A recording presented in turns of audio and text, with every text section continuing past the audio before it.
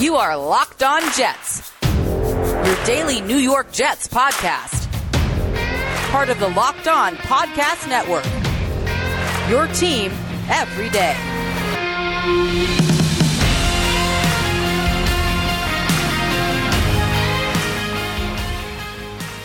Welcome to the Locked On Jets podcast for Thursday, March 11th, 2021. I'm your host, John B. from GangreneNation.com.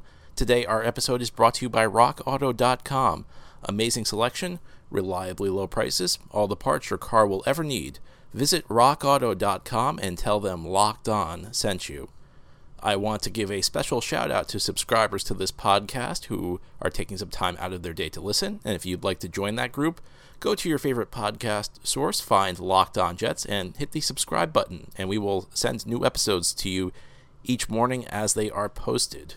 I decided to do a second mailbag show this week. Usually we only do one each week. We do it on Wednesday, but next week free agency begins in the NFL, and I anticipate there will be no Wednesday mailbag because we will be focused on what the Jets do in free agency. So to make up for that, I decided we're going to do a second mailbag this week. Thanks to everybody who sent in questions. It's pretty amazing that we had enough mailbag questions to fill 2 full mailbag shows, so thank you so much for submitting them. Let's get started. Our first question comes from Tim, who asks, some commentators are suggesting that Jerry Jones gave Dak Prescott such a large contract extension because he has insider knowledge that the pending television deal will cause the salary cap to rise substantially in the future.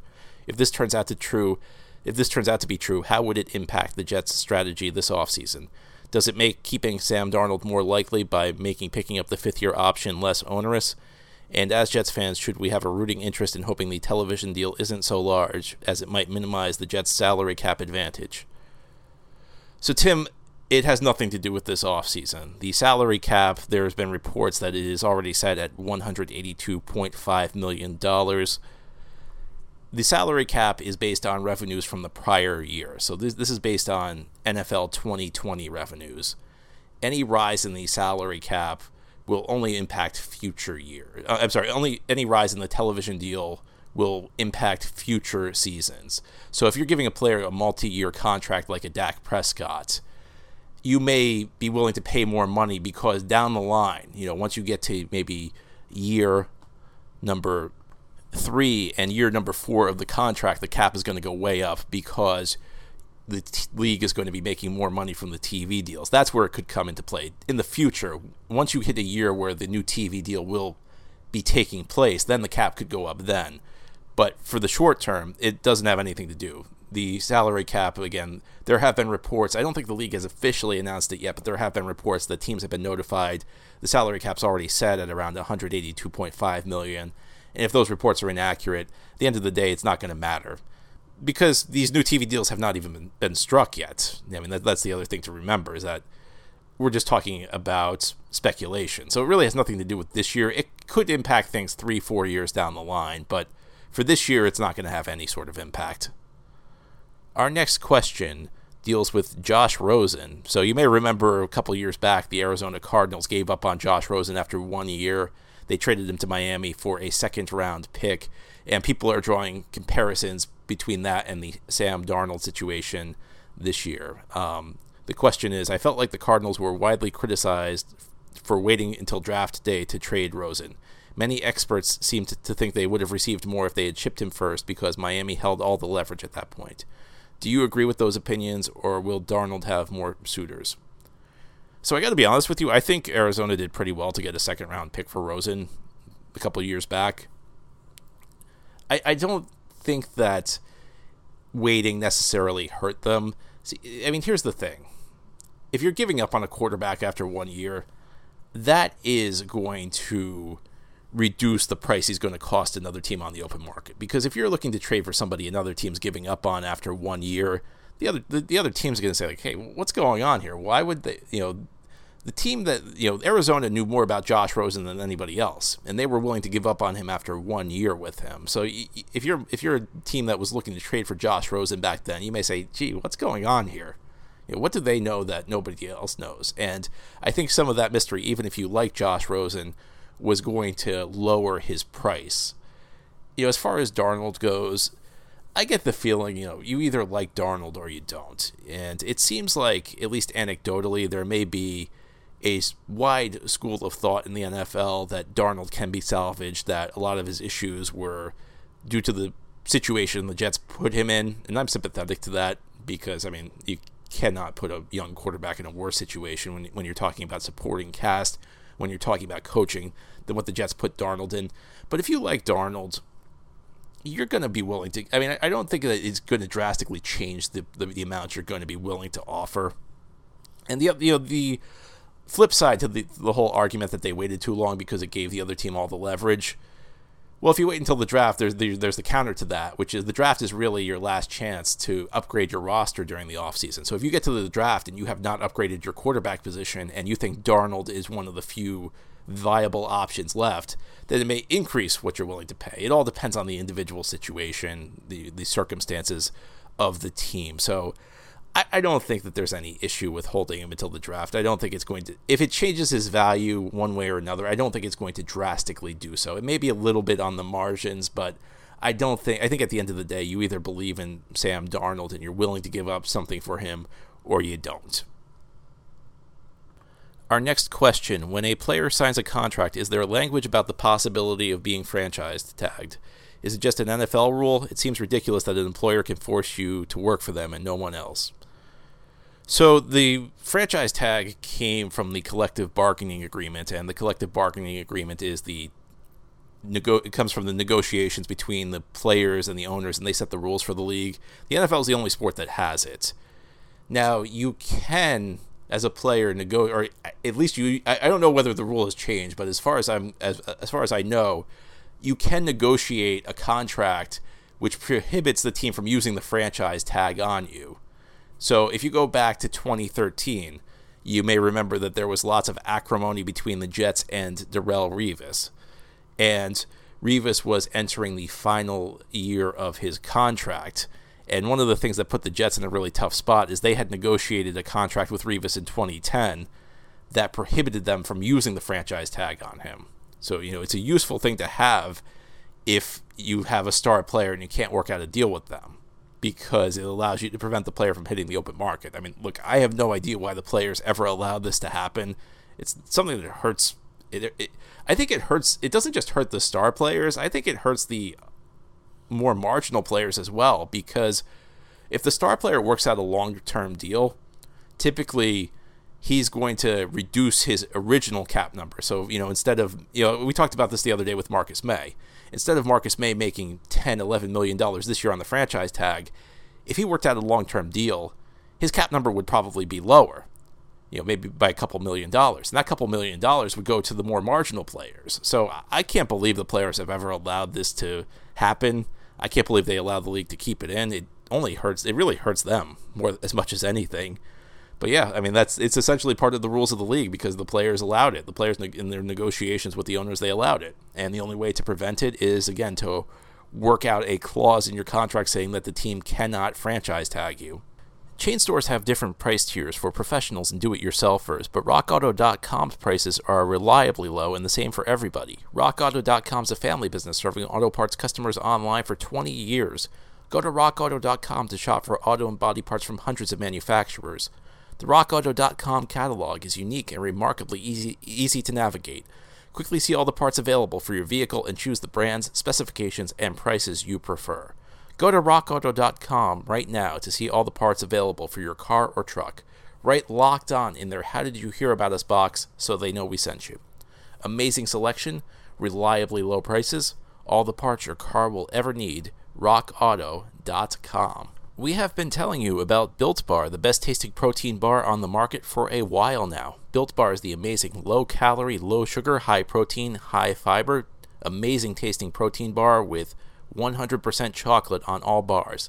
Now it's time to find out which Built Bar is the best. It's Built Bar Madness. Built Bar has set up an NCAA bracket-style tournament between its flavors, and you have the opportunity to vote on which one is best. Today's matchups are Caramel Brownie versus Cherry Barcia and Lemon Almond Cheesecake versus Carrot Cake with Walnuts. Go to BuiltBar.com or to Built _bar on Twitter. And remember to use the promo code LOCKEDON20 to get 20% off your next order. That is LOCKEDON20. It's one word with no space, LOCKEDON, 2, LOCKEDON20 to get 20% off your next order at BuiltBar.com. And check back to see who won today's matchup and who will become the best tasting protein bar. This is the Locked On Jets podcast on this Thursday, doing a mailbag show. Our next question, over/under on how much cap space the Jets will have left this year after Joe Douglas is done with free agency and the draft. I say less than $10 million, since A, the cap will go up next year, which will benefit the Jets and take away some of the scarcity value the Jets currently enjoy for being under the cap this year, and B, Saleh is new on the scene and has a 5-year contract, so Douglas will want to give Saleh a good start. If so, that could mean at least 3 large splashes. This is just a guess, but I actually think it could go in the opposite direction. Douglas has kind of been laying the groundwork for the Jets to not make big splashes in free agency. To be honest with you, I'd like to see them be aggressive in free agency this year because of the advantage they have with their cap space and because of how many quality players there are on the market. But I think Douglas kind of gave you a hint when he spoke to the press last week, when he said that, he was asked about free agency and he talked about, if you listen to him, if you kind of read between the lines, and it's always dangerous to read too much into what these guys say in off-season press conferences, but I kind of got the impression Douglas is not going to be as active as a lot of us want him to be in free agency. And I actually think the Saleh thing works the other way. He's in year 1 on a 5-year contract, so I think that he has very little pressure on him going into next season. You always have the least pressure on him. There's the least need to do something immediately in year 1, because next year, let's be honest, next year Saleh could do practically anything and probably be an upgrade on the coaching that we had in 2020. So I'm not sure the Jets are going to be as aggressive. Now, listen, I don't think the Jets are just going to sit it out. I don't think the Jets are going to sit on all this cap space. I think they will make signings, but I get the impression people are looking for maybe like a Tannenbaum or a McCagnon type offseason full of big splashes, full of pricey free agent signings, guys who are relatively big names on the market. And I think it's going to be more understated. Now, I don't think the Jets are going to be as reluctant to make moves in free agency as they were a year ago. I think last year, my guess is what they were doing was kind of a calculated strategy, setting things up for this offseason. So I think it's going to be more aggressive than you saw in 2020. But I don't think we're going back to the days of the Jets making a bunch of big splash signings on expensive big-name free agents. I think they're going to look for guys who are good fits, maybe some depth players, guys who will hold down positions competently. I wouldn't be surprised if the Jets carried a lot of money over.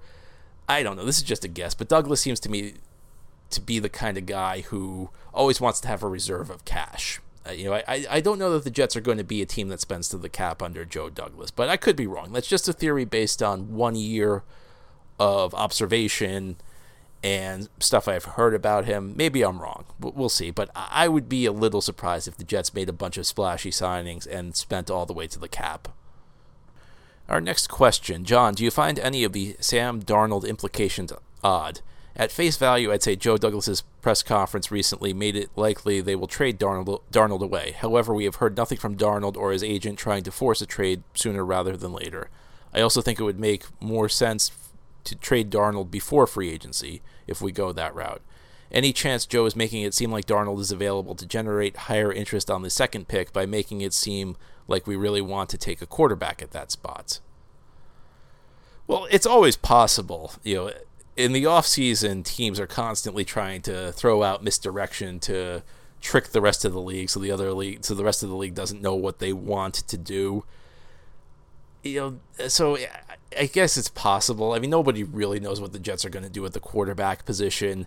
All I'm guessing is that they're going to move on just because of the struggles of Darnold, because Darnold seems like a guy who could use a change of scenery, because they have the second pick in a year where there seem to be some viable options with that selection. And if you pick somebody at 2 overall, you reset the clock, you get somebody new on the rookie contract. Essentially, you give yourself 4 years of a cost-controlled quarterback.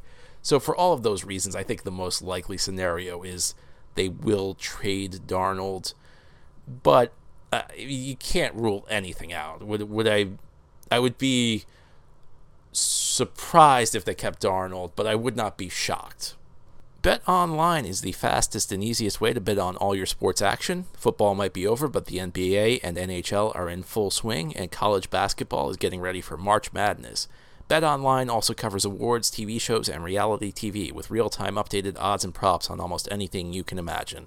Bet Online has you covered for all the news, scores, and odds. It's the best way to place your bets, and it's free to sign up. Head to the website or use your mobile device to sign up today and receive your 50% welcome bonus on your first deposit using promo code LOCKEDON. It's one word, LOCKEDON with no space. Bet Online, your online sportsbook experts. This is the Locked On Jets podcast on this Thursday, doing a mailbag show. Our next question. John, the Jets have made countless mistakes in free agency over the years. Do you think the Jets' pro scouting department is not evaluating these players correctly, or is it more of a recruiting issue? Perhaps the Jets aren't getting their top targets and are being forced to settle for lesser players.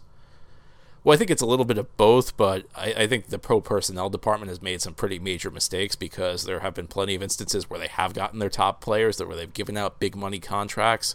You know, when you look at, say, Le'Veon Bell, they missed on him. They felt like he could still play at a high level, and clearly he could not. Or Trumaine Johnson. And the thing with Trumaine Johnson was the year before the Jets signed him, there were some pretty big warning signs. There were some red flags with his performance with the Rams. Now, those were things that you could have gone either way on. You know, those were things where you may say, okay, well, he can bounce back from this. But there were also indications that maybe he was in decline, and they totally missed on that. Now, look, the Jets have not been a destination for free agents, and they've missed out on some guys who just haven't wanted to play here. So that's part of the equation. But I think there have been major issues with the pro personnel department. Now, that was a different front office, though. That's the thing you have to remember, is that the guys who missed on those evaluations are not here anymore. So you can't really make any judgments going forward about how they're going to perform because you have a new front office in place. Next question. How much money is too much for a guard in the NFL? How old would be too old to sign a guard? Joe Thuney turns 29 in November. Some projections have him at $15 million a year as far as the salary he's going to make. Are you okay with paying a guard that type of money with so many other holes to fill at premium positions? I can't think of a winning team that has had its guard as its highest paid player. Well, I think that you've seen a shift in the NFL over the last, decade or so. I think in the past, guard was not viewed as a premium position, but I think we've moved to a spot where you could make an argument where all 5 positions on the offensive line are premium positions. It is very difficult. Teams are having a really tough time developing young players on the offensive line. And it is important. I mean, look at how many great defensive tackles disrupt the game. I mean, there are lots of defensive tackles in the NFL that can wreck the game. And one of the things you have to ask yourself is that if you think there are defensive tackles who can have a big impact in this league, why wouldn't the guys who block them be considered premium players? So I think that guard really is a premium position for those reasons. First of all, the competition you're facing, but also there's a scarcity of quality offensive line play in this league. So that, I think, drives up the price. So, 15 years ago, I may question paying a guard a ton of money. I may question paying a guard that kind of salary. In today's NFL, I think it's kind of justified because of the scarcity. So, I think years ago, it was really left tackle was what you viewed as the premium offensive line position. Because it's so hard to find quality offensive linemen today, I have no issue using an early first-round pick on players at any of the 5 positions on the line. And I don't really have a problem with paying big money in free agency to somebody who plays up front. Would you prioritize a veteran quarterback in free agency if the plan is to trade Sam Darnold and draft a quarterback at number 2? I think Alex Smith, Andy Dalton, or Tyrod Taylor should be a major focus if that is the plan. Well, I think the Jets need to focus on getting a quality backup quarterback no matter who's playing for them, no matter who's starting for them in 2021. I think that backup quarterback might be one of them. I've heard people say this, and I agree. Backup quarterback might be one of the 10 most important players on your roster because a quality backup quarterback can save your season. And we've seen that in the most extreme case in Philadelphia back in 2017 when Nick Foles took over for Carson Wentz and they led them to the Super Bowl. And a bad backup can destroy your season. I don't know that the 2019 Jets were going anywhere anyway, but those games Trevor Siemian and Luke Falk started pretty much sank the season. Because the Jets were 0-1 when Siemian started week 2, and they were 0-4 by the time Sam Darnold got back in. And look, that Jets team probably wasn't going anywhere, but you start 0-4 in this league, you're finished. So if your quarterback misses games 2, 3, and 4, if you don't have a good backup, you're going to put yourself into such a hole that your team's never going to be able to climb out of it. So it doesn't really matter to me who the quarterback is going forward, whether it's Darnold, whether it's a rookie at number two. I think the Jets need to get a better backup quarterback this year. They need to get somebody who can go out there and help them win games. And I know Joe Flacco has his fans. And listen, Joe Flacco had a great career with Baltimore, but I don't think he did very well for the Jets this past season. Thank you, everybody, for your questions. That is our show for today. This has been the Locked On Jets podcast, part of the Locked On Podcast Network. If you enjoy this show, subscribe to it and leave it a good review. Hope you have a great Thursday, everybody. We'll be back again tomorrow to talk more Jets.